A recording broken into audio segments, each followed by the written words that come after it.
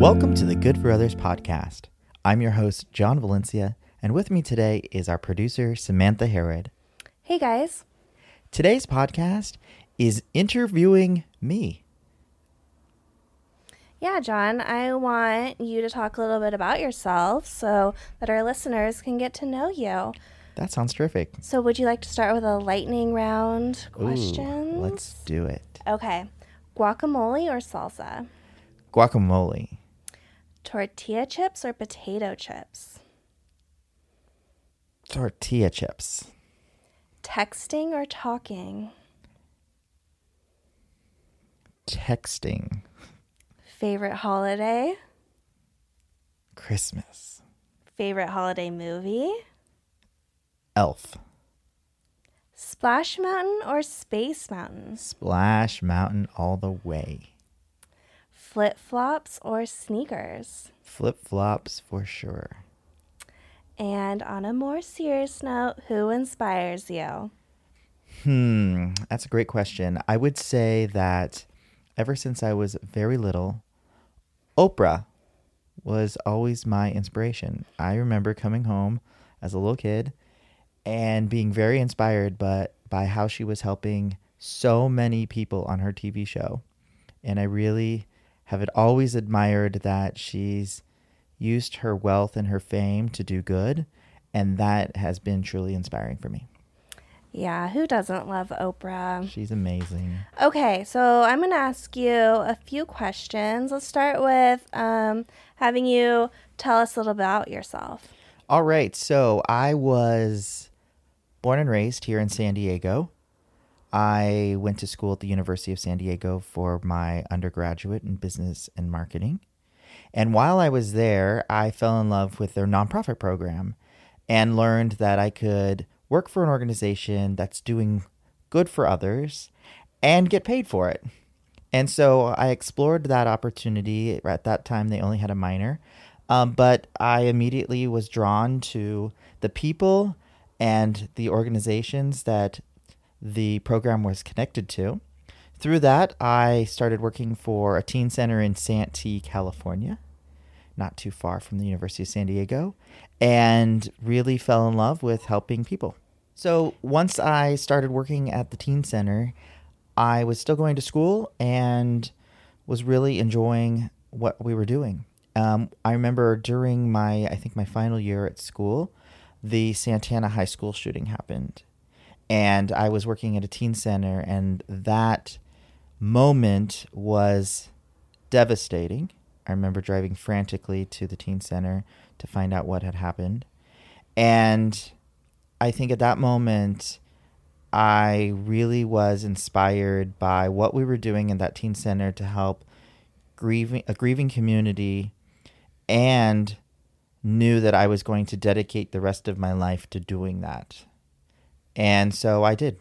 And so I've gone to school. I've worked at many different nonprofits, served as CEO for many of them. And I even got my master's in nonprofit management as well. So I have always dedicated my life to the nonprofit sector. There was a moment in my life where I didn't work in the nonprofit world. I had experienced what a lot of people go through called burnout. And I really just needed a break from the work that I was doing. I was fortunate that I started working on developing a new type of holiday lights, and I was pretty excited to be able to be selling those across the United States, and learned a lot of valuable business skills in that process. So then when I jumped back into the nonprofit world, I felt like that was the perfect fit for me because I was back exactly where I loved to be. So that's a little bit about me. Okay, how did your family impact your life? That's a great question. I would say that, I grew up in a very, it's a pretty small town. I mean, not small as some places, but a smaller community of San Diego out in East County. And my mother raised my sister and I. My sister is 6 years older than me, and my mom was a single mom, legally blind. So I think that added a lot to my sister and I kind of just growing up a little faster and taking on a lot more responsibilities than most kids. But I will always say that that was probably one of the best things that happened, because I really was able to think about life a little differently and was driven to success because I saw my mom working so hard to raise us two, and I wanted to be equally as successful as her. So I know my sister and we are overachievers by trade, but that has allowed us to do very well in our careers, and I'm very grateful for how my family life shaped me. Okay. What are some things that you wish you would have known when you first started your career? So when I was in college, I struggled with what was I going to do with my life, as I think a lot of people do, right? But for me, it was really intense. I felt like I needed to know at that moment what the next 50 years of my life was going to be like. And for me, because I didn't have those answers, it was excruciatingly frustrating. And I always kept saying to my friends, I wish I had a crystal ball. I wish I could see what I was going to do so I would know what the path was, and then I could be really successful at doing those things. But I figured I learned I had to figure it out, and that was really frustrating to me. So I learned to breathe and to be patient and to accept whatever's going to happen is going to happen, but I just need to be ready for it. So I guess what that means is I would tell my younger self to breathe and be patient and enjoy it. I don't think I enjoyed parts of like college because I was too frantic and worried about if I was doing the right thing for my trajectory of my career. I think the second thing I would say is that I would trust my gut and say, if you have an idea and it seems crazy, do it.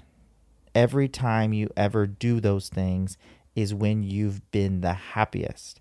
So when someone says, do you think you should start a Christmas light manufacturing business? Say yes and run with it.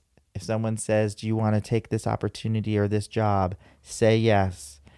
Don't hesitate, run with it. If you want to start a podcast, do it, because all of these things have really turned out to be wonderful things. I think in 2019, it was kind of the year of yes for me. I was saying yes to everything. And that's allowed me to meet amazing individuals, do a lot of cool stuff like this podcast. I think you would ask me 2 years ago, you want to do a podcast? I probably said, sure, that sounds great. But last year I was like, yes, I'm going to do it. I'd also say that relationships matter. I know we talked about it on other podcasts, but that's something I wish I would have known earlier, that every relationship you make has so much value and can connect you to so many other things. And making sure that my younger self would say, keep those relationships alive. It's easy to meet someone and have them in your life, but then years go by and somehow they're no longer there. But with technology now, it's a lot easier to stay connected. And I would say stay connected to as many people, because that has been one of the most successful parts of my career. And I think for one more thing I would say is for me to just be my true authentic self. I think growing up in San Diego, I for a long time was not my true authentic self, and that was unfortunate. And so I would say be and live your truth, be you, be confident, be happy, and enjoy every moment, because every single moment matters. Great. Okay. Next question I have for you, and it's probably the final question. What made you want to start this podcast? My career has taken me in a lot of different directions. So I've worked for a lot of different organizations and nonprofits. I even was a vice chancellor for a community college district here in San Diego. And in all of these different roles, I experienced similar issues. I think in the nonprofit world, our missions are different, but the work we do and how we do it are so similar. And we, as nonprofits, work in silos so many times because we're always going after the same donors or the same granting opportunities or the same whatever it may be. And that's created a lot of competition. And I've learned that when nonprofits unite and they work together, then they're more successful. And so I've seen a gap in my career throughout the nonprofit world, and I want to be able to figure out what the bridge is. And so for me, bringing together nonprofits and giving them a platform to talk about the amazing things they're doing, give professionals in the nonprofit space valuable tools or tidbits of information on how to do their jobs easier, better, whatever that may be for them. I think all of these resources in one simple, easy thing, as someone's driving to work or driving home from work or whatever it may be, can just hear something that's going to make their lives a little better.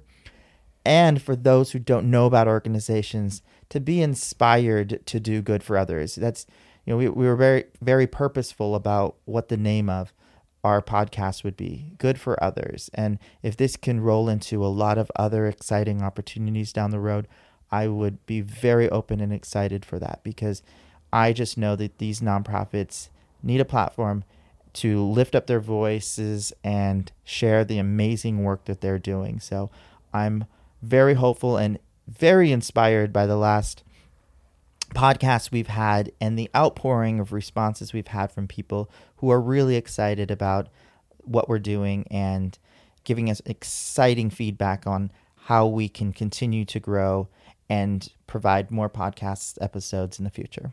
Well, thank you, John, for telling us a little bit more about yourself.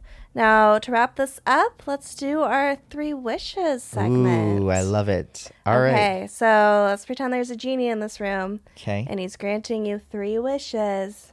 What do you wish for? All right, so my first wish would be that every nonprofit throughout the world would have all of the resources that they need to transform their community. That would be my first wish. I think most nonprofits are always struggling with figuring out how to make ends meet. But if they had all the resources they need to support their local communities and do that great work that they want, then our world would be significantly better. So that'd be my first wish. Wish number 2, I would wish that anyone who has any sort of ailment, illness, sickness, whatever it may be, would be instantly cured. And there would be no more illness. People would just die on their 100th birthday, whatever it may be, something easy. I think that's for me. My mom, legally blind. I've always wished that she could see again. So I would say if everyone could just be happy and healthy and do really great work and help each other, that would make our world a lot better. And my third wish would be that my pets could live as long as I do. That is a wish I've always wanted. Now, in a previous podcast, a guest had said that that's not fair because then the dog or animal would be like decrepit and sick and old, and that's not fair for them. No, again, this goes back to my first wish where everyone gets to live on this planet healthy and happy. So my dog would live equally healthy as happy and no ailments, and I would get to love those animals as long as I live. That would be my third wish. Okay, thank you, John. Those are some great wishes. Well, thank you, Sam, for interviewing me today. And if you have any questions or you want to reach out, feel free to drop us a note. We are always open to questions from our audience. As always, thank you so much for tuning in to the Good for Others podcast. We hope today that you've heard something that inspires you to do good for others.